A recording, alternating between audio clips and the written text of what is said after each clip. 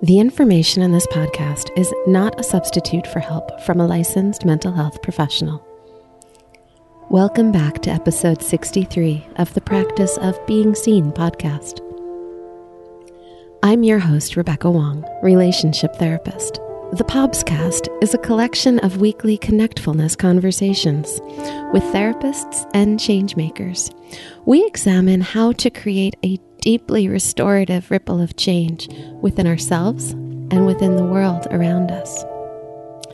Earlier this season, Berkeley-based psychotherapist Molly Merson and I initiated a discussion around the American collective unconscious.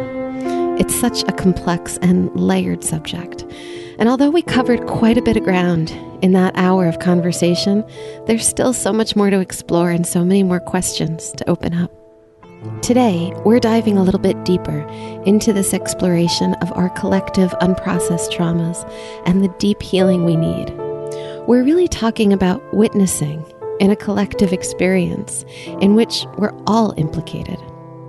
How do we make space for more witnessing? What about responsibility, resilience, and post-traumatic growth? What about the American dream? Who's dreaming it and who's it for? We ask about the possibility of equality. Can it ever be so? When the urgency of fighting back and holding others accountable is so palpable and necessary, where's the space for hope? Ultimately, we're asking what is true and what do we know for sure? So welcome back to the Practice of Being Seen podcast. I'm so excited today. I have Molly Merson back with us for a second time this season. And the last time Molly was with us, we were talking about the American collective unconscious. And we had such a great conversation that we decided to go a little deeper. Welcome, Molly. Thank you for being here with us today. Thanks. I'm super excited. I loved our conversation last time, and I'm happy we get to come back and talk again. Oh, me too. And our listeners really loved it too. So I am thinking that they're going to love that we're in conversation again too. Excellent. Awesome. Hi, everybody. So we were talking before we started recording about fluidity and why it's so important. You know, I was saying to you that one of the things I loved about just the way that you embody life is that you take this approach of this is how I think today, and that may change tomorrow. Mm-hmm. Yeah. It feels really important to me to be able to have an opportunity to hear myself think, to think with other people, to come into a situation or an interaction with some kind of understanding of myself in that moment, knowing that I will be changed by whatever interaction I'm having. And that change, as long as I'm in contact with it, can help me grow and help me understand myself and the world and the people I'm with even better. I mean, I think it reminds me of, Octavia Butler. I don't know if we have talked about this yet, but she's often on my mind. And in one of her books, Parable of the Sower, there's a character who has this sort of religion that she's developing. And one of the things that she writes is, whatever you change, changes you. And change is basically changes God. Changes is everything. Whatever you touch, you change. Whatever you change, changes you. And so for me, it's like I feel like this sort of imperativeness inside of me to be able to be free to know what I know now and to be free to take in what I don't know and make something new out of that. Gosh, I'm so affected by this quote that you just shared with us. Whatever you touch changes you, and whatever you change changes you. Yeah, whatever you touch, you change, and whatever you change changes you. It's like it's that sort of reciprocality, mutuality, back and forth. Yeah, right. There's a loop in there, and it's like an ecosystem. Mm-hmm. Yeah, it's life. It is. It's very much life, and it's that understanding. Oh gosh, okay, I'm going so many places. I have to slow my brain down a little bit. So in this kind of ecosystem of life, in this process of whatever you touch, you change, and whatever you change changes you. In this process, there's like there's a birth, there's a death, there's a rebirth, there's like all of these pieces that are constantly in flux. Yeah, and you know, for me, I am an opinionated person, and I've kind of always been, and it's taken some work to realize that there's more than me in this world. I will admit to that. But, you know, in that process, like, there's also an anxiety of, you know, is what I think okay? And is what I say okay? And there's a lot of insecurity there. So being able to feel like, you know, I can believe in myself, not just in what I think or believe, but in a process that involves just what you're describing. Yeah. That things will change, and that is pretty much a guarantee. Can we go a little deeper into this belief, like how you believe in yourself? I think this is something that for so many of us, myself included, is the work of life, of being change agents, of whatever we do, whatever we put our passion and our heart and our soul into, being able to know, and well, to start with knowing, to know, to believe, to trust yourself, to give yourself permission to be all the things that you are. Yeah. This is so much the journey of the journey. Yeah. And I'll add another sort of layer of complexity in there, that so much of it is a process of unknowing. And I want you to go deeper there, please. It's funny, my consultant and I were talking about this last week, but there's this process of several layered process of knowing something, and then being willing to enter into an experience of unknowing it, so that it's kind of like we were talking about integration and disintegration. Like you, in order to feel like you can disintegrate or unknow something so that you can rebuild into something new, there has to be some kind of faith or trust or you know, hope, or some kind of sense that you can take the risk to survive the process of first knowing something and then being willing to unknow it so that you can know it even better. My experience personally and professionally of this, like knowing to unknowing to knowing, is that it's not like a full circle kind of thing. It's not like, oh, I know something. Okay, actually, here's an example that comes to mind. So, you know, like when I was in training, I was in school to become, you know, I was in therapy school, right? And I'm reading all these things, and I'm knowing all these things, and I know all this stuff about trauma, let's say, because I've read it.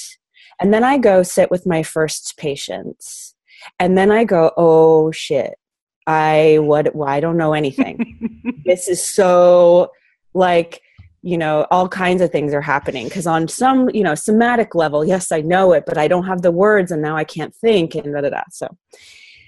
So that's a process of unknowing something in order to really be able to figure out where you are in relationship to what's happening in the room, which is a different kind of knowing. Yeah. So it's not like I went back and then all of a sudden now I'm book smart again, right? It's like, no, I've taken something apart so that I can put it back together again anew with each patient, with each relationship, in each situation, that allows my patients to teach me something and allows me to be able to change and grow with them as they need me to. So I think the process of being a therapist is very much like that. Yes. Yes. It is very much like that. And I find that there's also these other, there's more layers where sometimes it's so much about knowing and then the unknowing and the getting back to the knowing or knowing it deeper. And other times it's a place of remembering, like remembering something innate, remembering something that we have just forgotten. Yeah. Yeah. And that brings me to sort of the American unconscious piece, because, we have to call upon our ancestors in some way to do some of this remembering. And if our ancestry is as full of unprocessed trauma as the American ancestry is, oh my goodness, yes, then what is that? Like, there's some deep healing that's needed here.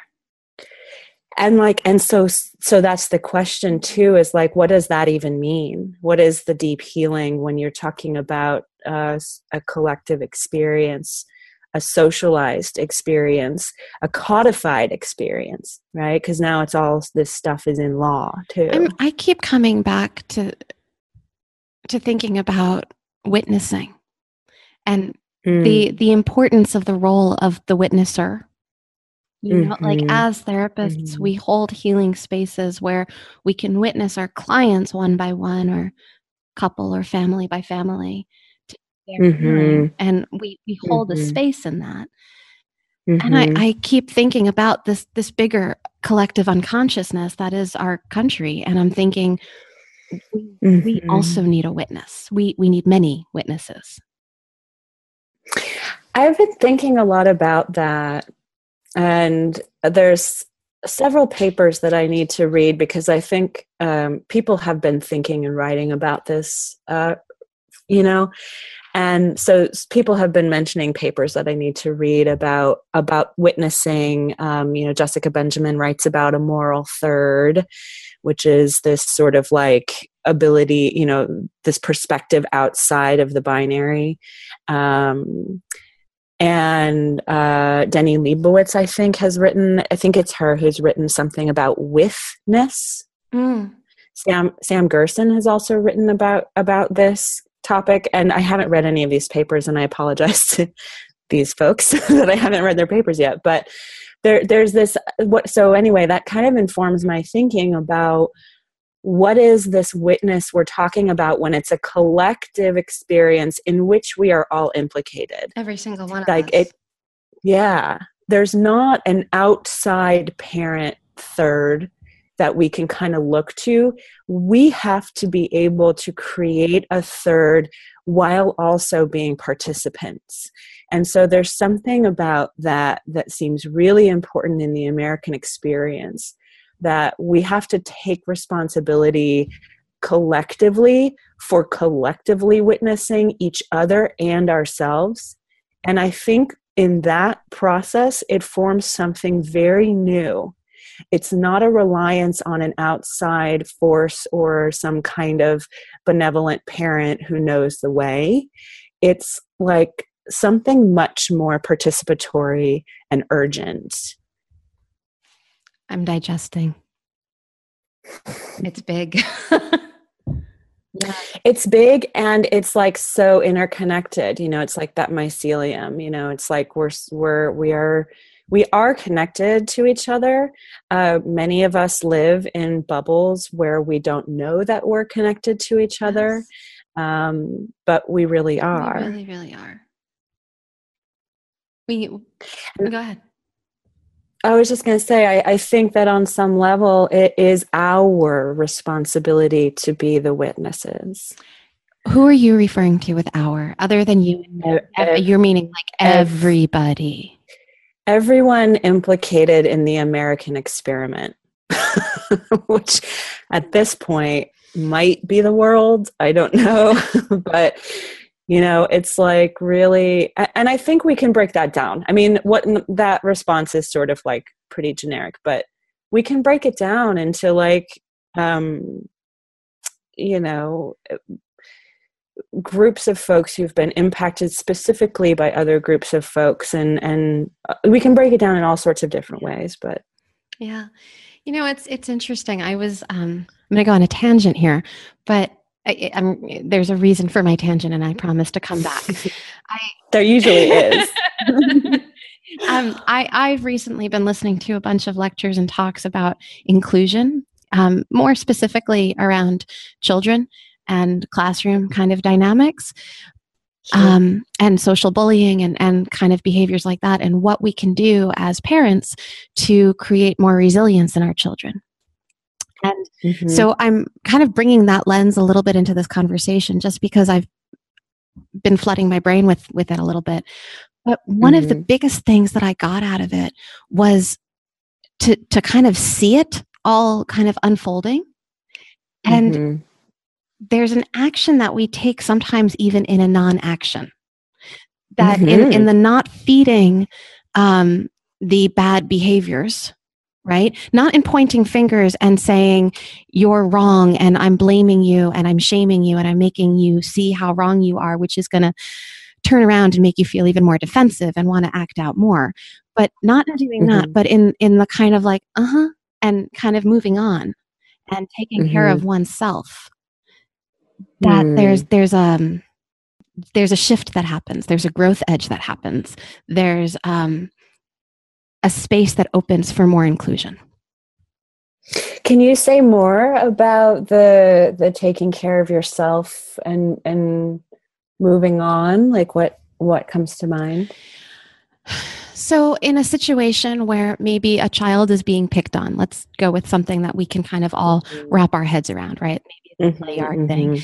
And someone says like, your hair looks funny. Right? Or you are wearing that shirt again, right? Or whatever it is. And that child can just kind of be like, yeah, and walk away. Right? But the more that they engage, they're engaging. Right? And they're engaging with that dynamic that's now saying, like, I'm getting what I want out of you. Right. And I think that's a really good question. And it brings up a lot about what does it take for somebody to have the intact self, to be able to say, yeah, and, or yeah, and bye. And even what does that do to a person to be in that position, to have to bear that, okay, this guy's being a jerk to me again, and I'm going to, shift away from that. I'm going to leave the situation. Because then what do you do with your feelings? You need a place for those feelings. Yeah, you need to sit with them. You need people you can talk to about them. And I think that's the other side of this, is that you have to have an open dialogue somewhere. There has to be open spaces where those feelings can go, where they're not just getting shoved down. I mean, what comes to mind about that is restorative justice and feeling like there's an opportunity to say what is wrong, what the problem is, and have a collective experience of holding of that and some sort of movement toward repair of that and accountability. And can I slow you down for a minute? Because I'm totally in agreement with you here, and I'm wondering, where is that process for repair and accountability? Whose process is it? Is it, I mean, it certainly, in an ideal world, it's everybody's. But let's just say that there are some offending persons who don't want to take that responsibility, who don't want to engage in that repair. Then it doesn't mean that that process can't exist. Yeah, I think that's an interesting question. What happens then when the person who has done something mean or wrong or needs to be held accountable, if you will, by the other person? What if they don't want to do that? What if they're not willing to participate? And on a big level right now in our country. Yeah, right? We're seeing this unfold in a lot of different ways. Yeah. I think it's really sad. I feel like really sad about that. and I feel angry. And I feel like because of that, that's why, people are fighting back. Yes. And I think that's a necessary and beautiful thing. I'm not a pacifist. Mm-hmm. I think it's absolutely necessary to fight in a smart way, to fight in a policy way, to fight even when you're pissed off, and you have to let that person know you're pissed off. Some people can't afford to do that, right? Like if you're undocumented, or, if you're a person of color, like you can't really afford to be on the front lines in that way, because the repercussions are so much more severe for like, a white kid or something. But and I think that's why we're seeing, we're recording this in March, at the end of March. And we're kind of on the heels of witnessing the survivors in Florida from Parkland taking these major leadership roles. These are teenagers we're talking about, predominantly white teenagers, but really showing up with their voices in a way that maybe kids from the inner city couldn't. Exactly. There's a lot of conversation about that, which I really appreciate. About what these Parkland kids are learning about that they've grown up in this somewhat, we could say entitled way, which I think everyone should grow up entitled. But in this particular way where they can access their privilege.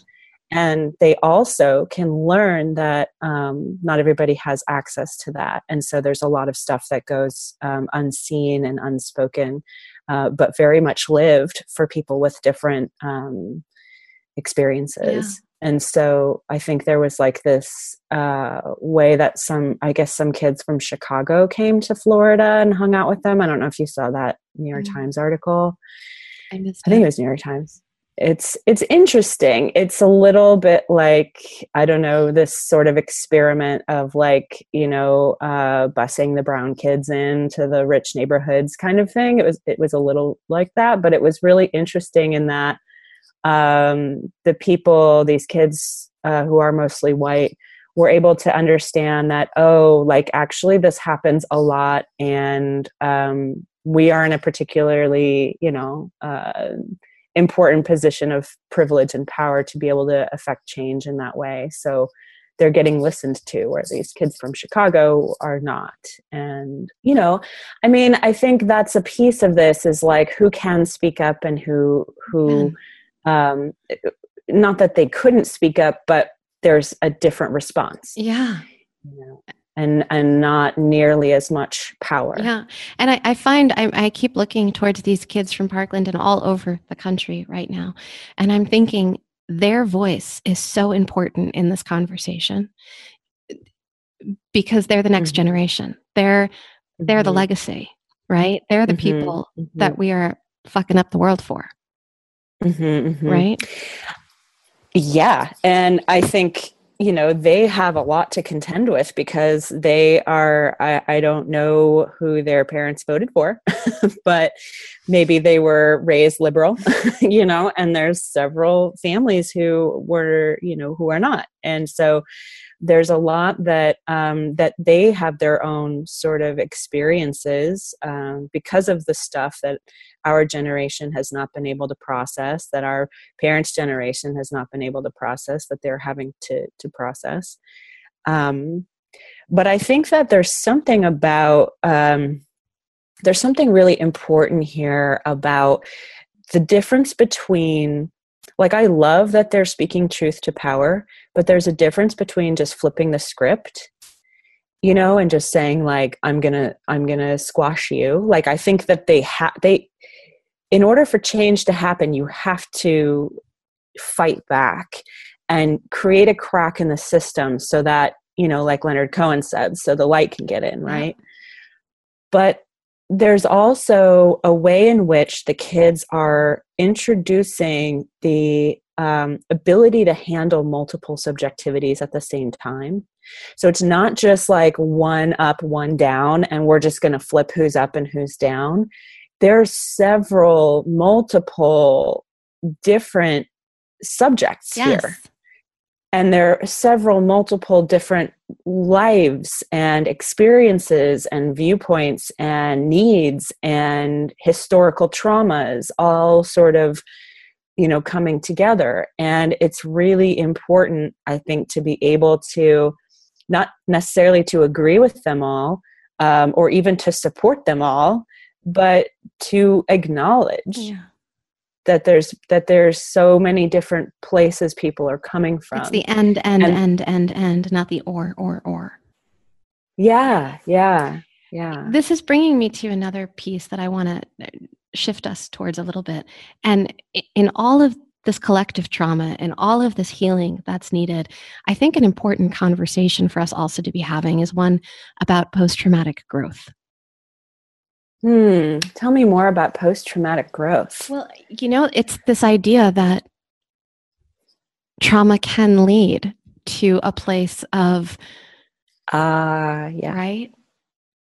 To a place of seeing what the problems are, to a place of finding those cracks that let the light in, to a place of rediscovering that integrity within us, to remembering what we stand for. Yeah, well, and the remembering what we stand for assumes that there was something we stood for in the first place. And sometimes I think it needs to be a fresh new discovery, or maybe like a remembering, as in re-putting together something from pieces and parts that was never whole to begin with. I think when I talk about remembering, it's more along the lines of what you've just defined. I think very often it's like, kind of like all of these parts of us that we never brought into our consciousness. Yeah. Projections, right? I mean, that's basically what we've done in this country is made projections into real life enactments of othering.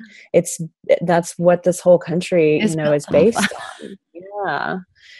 So I was driving back from the gym, this morning before we met, and I was just thinking to myself, like, I wonder what it would be like to ask everyone we meet that we're having conversations with, what do you believe about the American dream?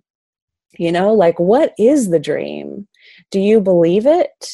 Is that, and in what ways? Like, what does the dream have to leave out in order for it to exist?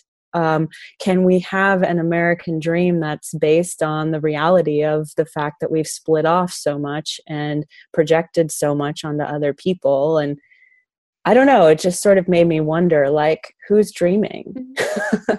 Like, I don't know, sort of like, somebody's dream is somebody else's nightmare. Which is often the case. Yeah. Which brings me back to a conversation we were having before we started recording about hope and what place it serves, as well as the importance sometimes of losing hope. I mean, I think back to this high school English class I took where we read Catcher in the Rye, and I think about this every now and again, where the teacher drew on the board this brick wall and this like stick figure guy. And she wrote, "Hitting the wall of reality." Like something, this is the same class that we read Viktor Frankl in, by the way. So I think about this class a lot. It was transformative, I guess. And I think about that when we investigate the American dream and what this country is built on. That in order to really understand it, I think we have to hit this wall of reality, which can be very bruising, painful, shattering, all kinds of things. Because the reality is, in order to have this dream of prosperity, it had to have been, the way it was set up, prosperity for some, but not for all. But who gets to identify with all men are created equal? Who gets to identify with that? Who I want to be part of the all men. Can I be in that group? And of course everyone's going to want to be, able to sort of experience the bounty of what that promises. But in order for it to be like that, it had to have created the, oh, except for you and you, or you're not a man, you're 3/5 of a man, or whatever, bullshit needed to happen. So many different things in order for something to be preserved. And now it's like that all men are created equal thing. It just has like shrunk and shrunk and shrunk and shrunk, Yeah. It's like, I keep getting hung up on that phrase. Yeah. Because even every aspect of my life that I personally look at, I'm trying to like kind of figure out what's just and what's equal. And like, if I spend this much time with this daughter, what do I do with the other? Things like that. And we each man is created equal. Like, I hear the words, but I struggle to digest them. Also because, it's not the way that we're living. And because, is it even possible to live that way? Like, each man is, or each human, each person is created uniquely. Well, I agree. I think that it's collapsed. Yeah. Just even that's why I'm saying it like all men are created because that's how it's written. But it's so collapsed. It's so collapsed. And there's no room in it except for your own sort of fantasy and projection about, ooh, that sounds good. I want some of that, I don't know about you, but I'm having like fantasies and projections that we dismantle this whole thing and rebuild. You're not alone. You're not alone. And I would bet someone listening goes, yeah, I've had that thought. I mean, it's just a thought, but still, probably going to get me into some trouble somewhere. But that's part of it. Yeah. We have to get into trouble because the truth is we're in trouble already. And it's so funny that the very thing that keeps us silent and keeps us from vocalizing the thoughts that probably we're not alone in having is this fear that it might get us into trouble. Mm-hmm. Mm-hmm. Mm-hmm. Yeah. It stops action. It does. And it's like, there's your superego, right? There's the police, there's the state, there's the codified racism. It brings me back to all men are created equal. I want to ask, equal to what? Because maybe part of the fear is our fantasy is all men are created equal to God, which is like this big thing, right? But maybe the reality of that statement is someone else, like the state, basically, decides to whom or what you are equal. Are you equal to a dog? Are you equal to another kind of human? Are you equal to God? Are you equal to, and maybe maybe it was designed to be so collapsed so that it was ambiguous enough who gets to decide what equal means to whom, to what, and that's like forever out of your hands. Just the thought process behind, was it designed, was that a conscious or an unconscious piece of the design? Yeah, I mean, I think about what it would take to be a slave owner, to quote, own enslaved human beings, and then write all men are created equal at the same time. Like, what is going on? What has to happen? In my imagination, in my head, I assume that what's going on is that there are peoples that aren't being seen as peoples. That's exactly right. That's exactly right. And what happens inside of one's own psyche that they can make that compartmentalization. What is that doing to that person's mind? Yeah. What is that doing to the way they're engaging with their world? these are the people who wrote the Constitution. These are the people who, the white people who decided that they were the ones that get to decide. And not just white people, but white men. I mean, right. Women white didn't men. have a voice either. That's right. There is so much more. I think we're going to need to do a part 3, Molly. Would you be open to that? Oh yeah, I'm like so invested in exploring this on a deep and unapologetic manner. Like, I think that this has to be talked about in our field. Mm-hmm. There are a lot of people talking about, obviously talking about racism and race and whiteness and all kinds of things, injustice everywhere right now. But in our field, like it has to be front and center, because you even brought up, post-traumatic growth. I mean, just that first part of it, post-traumatic is a mental health diagnosis, right? So it's like, who's coming into our practice right now who is maybe quote unquote high function, but totally psychotic, because we live in a psychotic, fragmented, split off society. I have a bunch of them. I have so many clients who are showing up in my office with fears that are so big, and yet, like, as they pour out of their mouths and they share what these fears are, I can't look at them and say, yeah, that's crazy. I can't do that.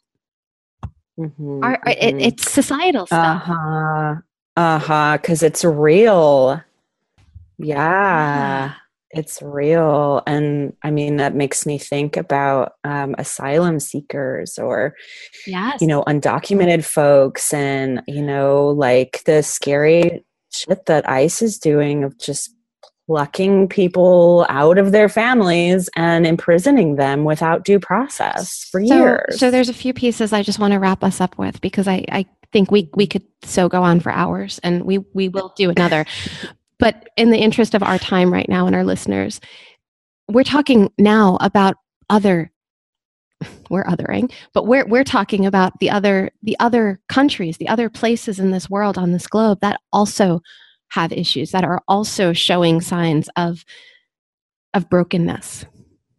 Yeah, and have been for a while. And so much of that can be traced back to, I think, our country's splitting and, paranoid schizoid position. I'm not going to disagree with you there. However, I'm also going to add that historically, before our country was even a seedling, there were more things happening in the world. Totally. Yes. Absolutely. Yeah, absolutely. And I think that's, I think the American experiment is so special because we can look at it from its own sort of perspective. And that's not to exclude, sort of, we could imagine this experience of violence and colonization that's happened even before America was happening. But perhaps we could imagine that the America as we know it, that was stolen from the native people, was like maybe the great-great-grandchild or more of other kinds of colonization and, exploitation and enslavement. And like, maybe we just happen to have this little petri dish where we have a whole bunch of stuff going on in it, you know? So before we started recording, another thing that you and I were talking about was the root of the words integrity, integration, and disintegration. And we were just kind of playing for a minute there, and you had a really kind of snarky but awesome comment there. Do you remember what you said? Yeah. Yeah, well, you were talking about, integration, and I mentioned disintegration, and then you mentioned integrity or something like that. That's what we were sort of talking about. Like, how do you have integrity when you're in the midst of a change and figuring out who you are and developing yourself? Exactly. And you notice that there's a root in all those words. And I was waiting for you to say what that was, because I wasn't what came to my mind was great. And then, of course, I went to Make America Great Again. And I was like, what is that? Like, thing that we're being sold, that some of us are buying and some of us are not. But what is even this concept of Make America Great Again? Is that some kind of pull toward an integration, like that involves a splitting and a separation and a projection? And, like, I don't know, I'm fascinated by what that means to people. Yeah. I'm fascinated by it all too. And I'm staying in this loop, this place of the ecosystem that we started with, and thinking about how we can't really ever integrate without also disintegrating, like how that is a cycle and a something, and how it has to be the both. Right. Yeah. Yeah. Yeah. And so in Make America Great Again, you have both the integration and the disintegration. It's so explosive to me. Well, life is explosive. I mean, even just like, a tree is explosive. Everything is explosive. Yeah. Trees are nice and slow, though. They calm me down. Yeah, they calm me down too. They're my medicine. This red hat thing, man, it does not calm me down.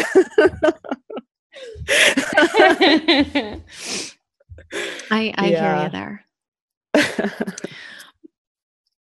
Molly, I think for me, as I'm reflecting on our conversation today, and we were talking about hope a little bit and losing hope, and what is it like to hold integrity during a change, and this whole ecosystem of integration and disintegration. For me, one thing that I keep coming back to is that hope for me is knowing that this cycle, this process, is the way the world works.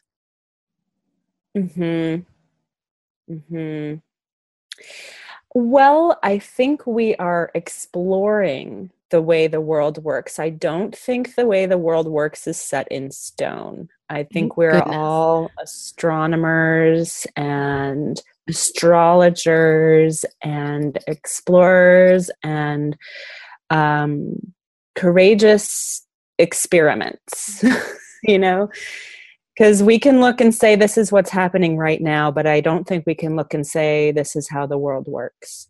And I think that's part of the hope. When I talk about the way the world works, I'm solely talking about the process of integration, disintegration, like the cycle. I'm encapsulating everything in that. I'm not trying to say that a particular society or something. And Yeah. And I think, I guess, and I'm just saying that I think even that is something that we can kind of use as a guiding force. But I guess I'm feeling a little bit like it feels important to name that I feel hesitant to even say this is how the world works, because it can get so co-opted into a expectation of some kind. You know what I mean? Like it can get so policed by our own, like, oh, but it's not, working that way. But I understand your point, which is like, when we're in this disintegrated place, we can trust that it's a part of a process, that we're coming up on something that's going to be really important, And that in that disintegration process, we learn more about at least ourselves. Totally. And it is so hard. Every time I go through a transformation, I'm like freak out and I go, I didn't remember it was this hard. Like, it sounds good. Yeah, I want to change and grow. Sure. But it is so incredibly hard to grow. Everything about growing is hard. Yeah. And so I think remembering, like you're saying, I really appreciate that, the remembering, like, this is the way something can work. Like, it can actually work. Like, something's working. Like, you're broken, but you're still working, or whatever. I'm going to leave us with a tangent that maybe we come back to in a future episode. Maybe we don't. But it's just this idea that I'm suddenly having of developmental processes, right? And in the context of this planet, this American experiment is quite young. Perhaps we're a toddler still. Perhaps, and if I'm kind of going with that framework for a minute, we are so in tantrum mode. Mm-hmm. Oh. But it's in all that acting out that boundaries are learned, that important lessons are learned, and that growth happens.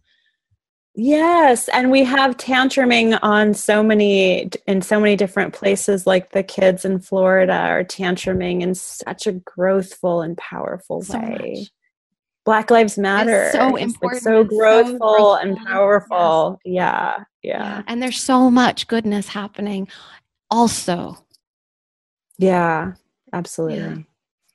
Molly, thank you for being with us again. Thank you, Rebecca. It's fun to talk to you. I love talking to you. I hope to talk to you again soon.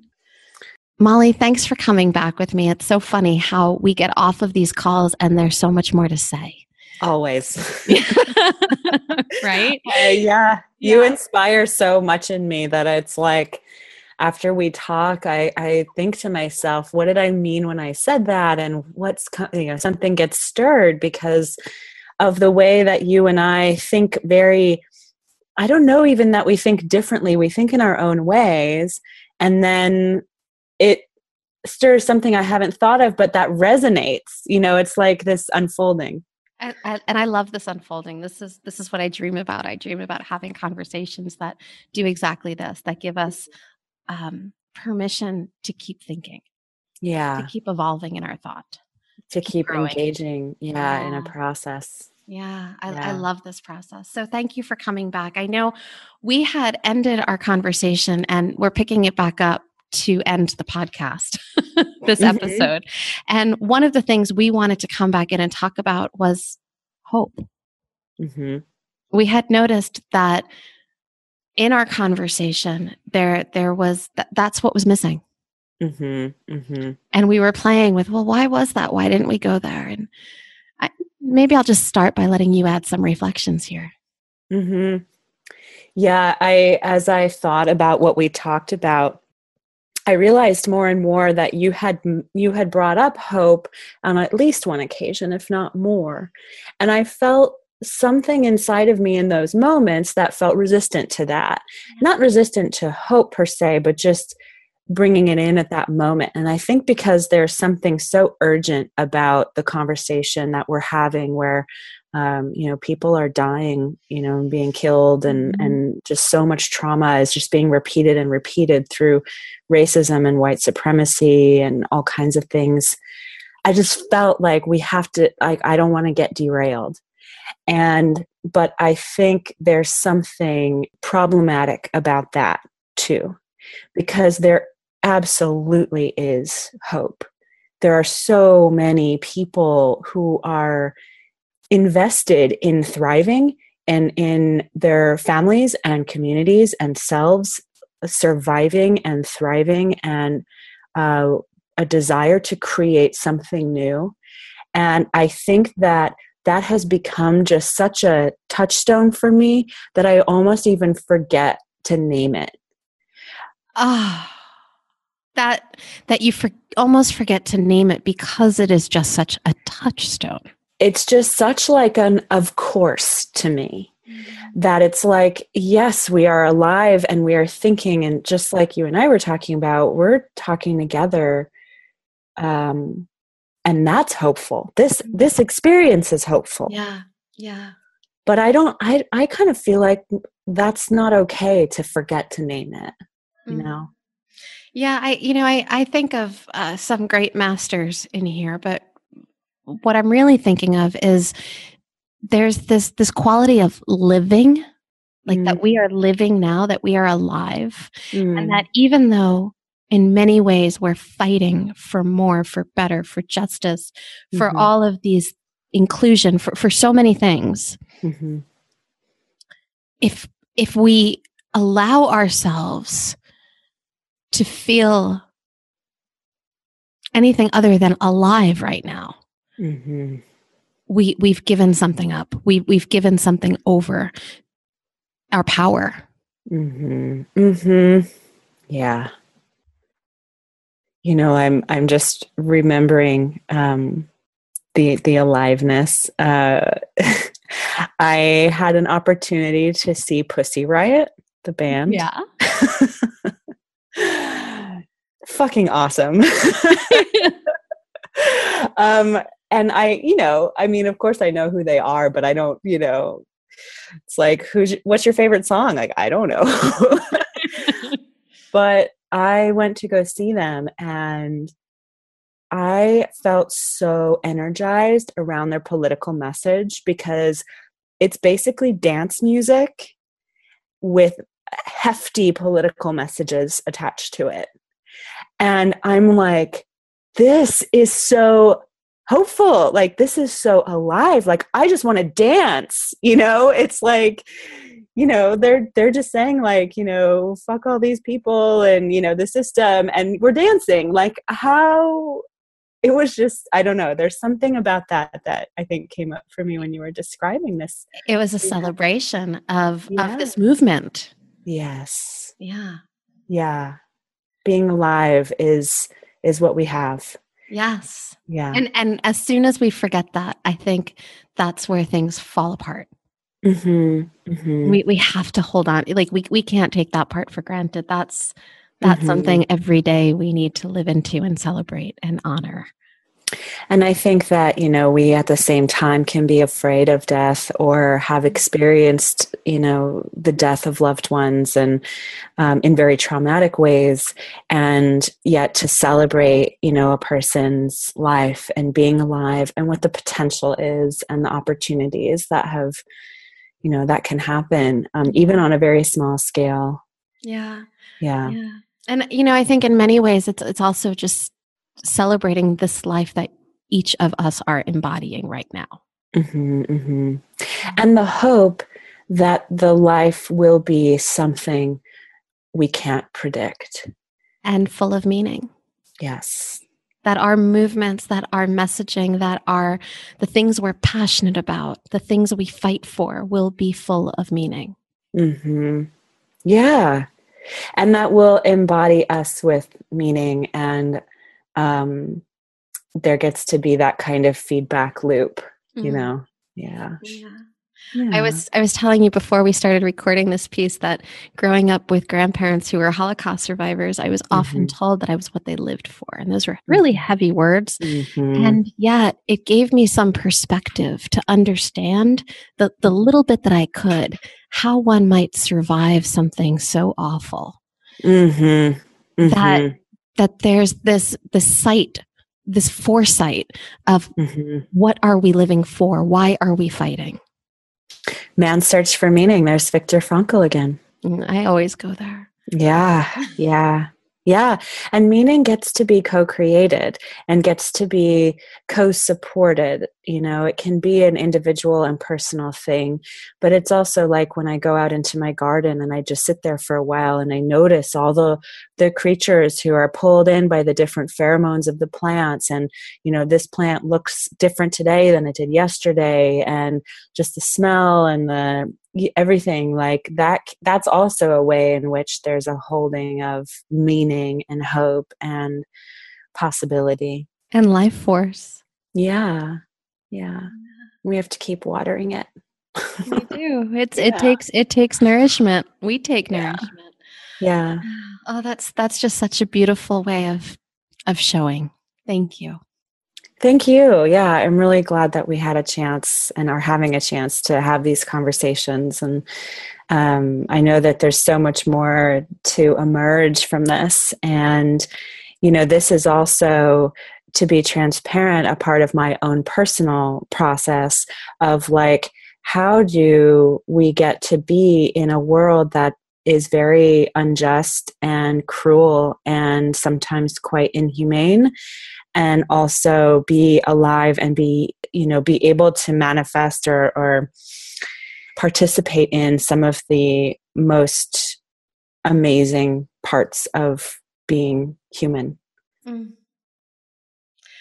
I love watching where you go with these things. It's I know that we're going to get off this call and you're going to have a million more thoughts, which means that you're going to probably publish a few more blog posts on this.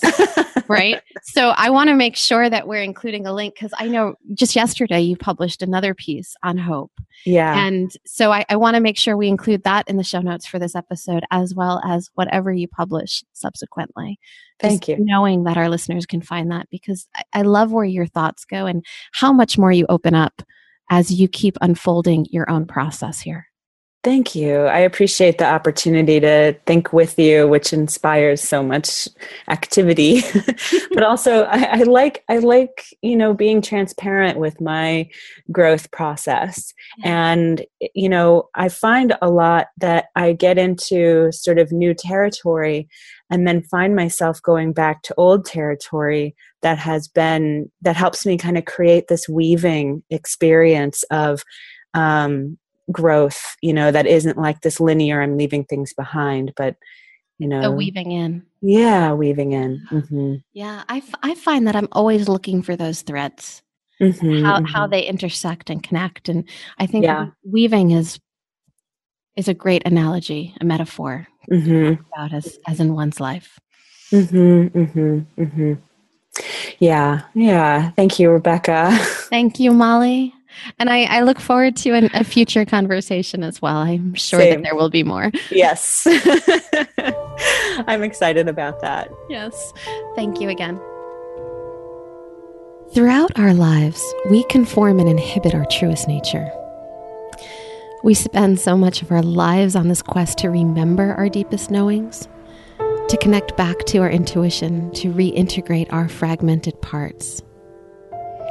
I'd love you to join with us in our Wild Woman online discussion group. We're launching it this April 2018 at the end of the month for women who are ready to reintegrate these fragmented parts, and for brave men who care to join us. We're going to be journeying together in remembering who we are, what we're made of, and why we're here. We're going to be opening up more possibility to embrace our change-making spirits. We'll meet online at noon Eastern Time, the last Thursday of the month, for 6 consecutive months. You can go to practiceofbeingseen.com/events to learn more. In addition to my relationship therapy practice in New York, I also mentor and consult with therapists and kick-ass change-making professionals. If that sounds like you, there's a link to click in our show notes to learn more about working with me. You can also join our community on Facebook or find us on social media at Pobscast. And I invite you to send me an email at practiceofbeingseen@gmail.com. The Practice of Being Seen podcast is produced by me, Rebecca Wong, along with the support of my amazing behind-the-scenes team, Nicole Stevenson and Christy Hausler. Music by Chris Farris Jr. and Sr., produced by Kidney Stone Studio. We hope that you enjoyed the show, and will join us next week for another Connectfulness conversation on the Practice of Being Seen podcast, brought to you by Connectfulness.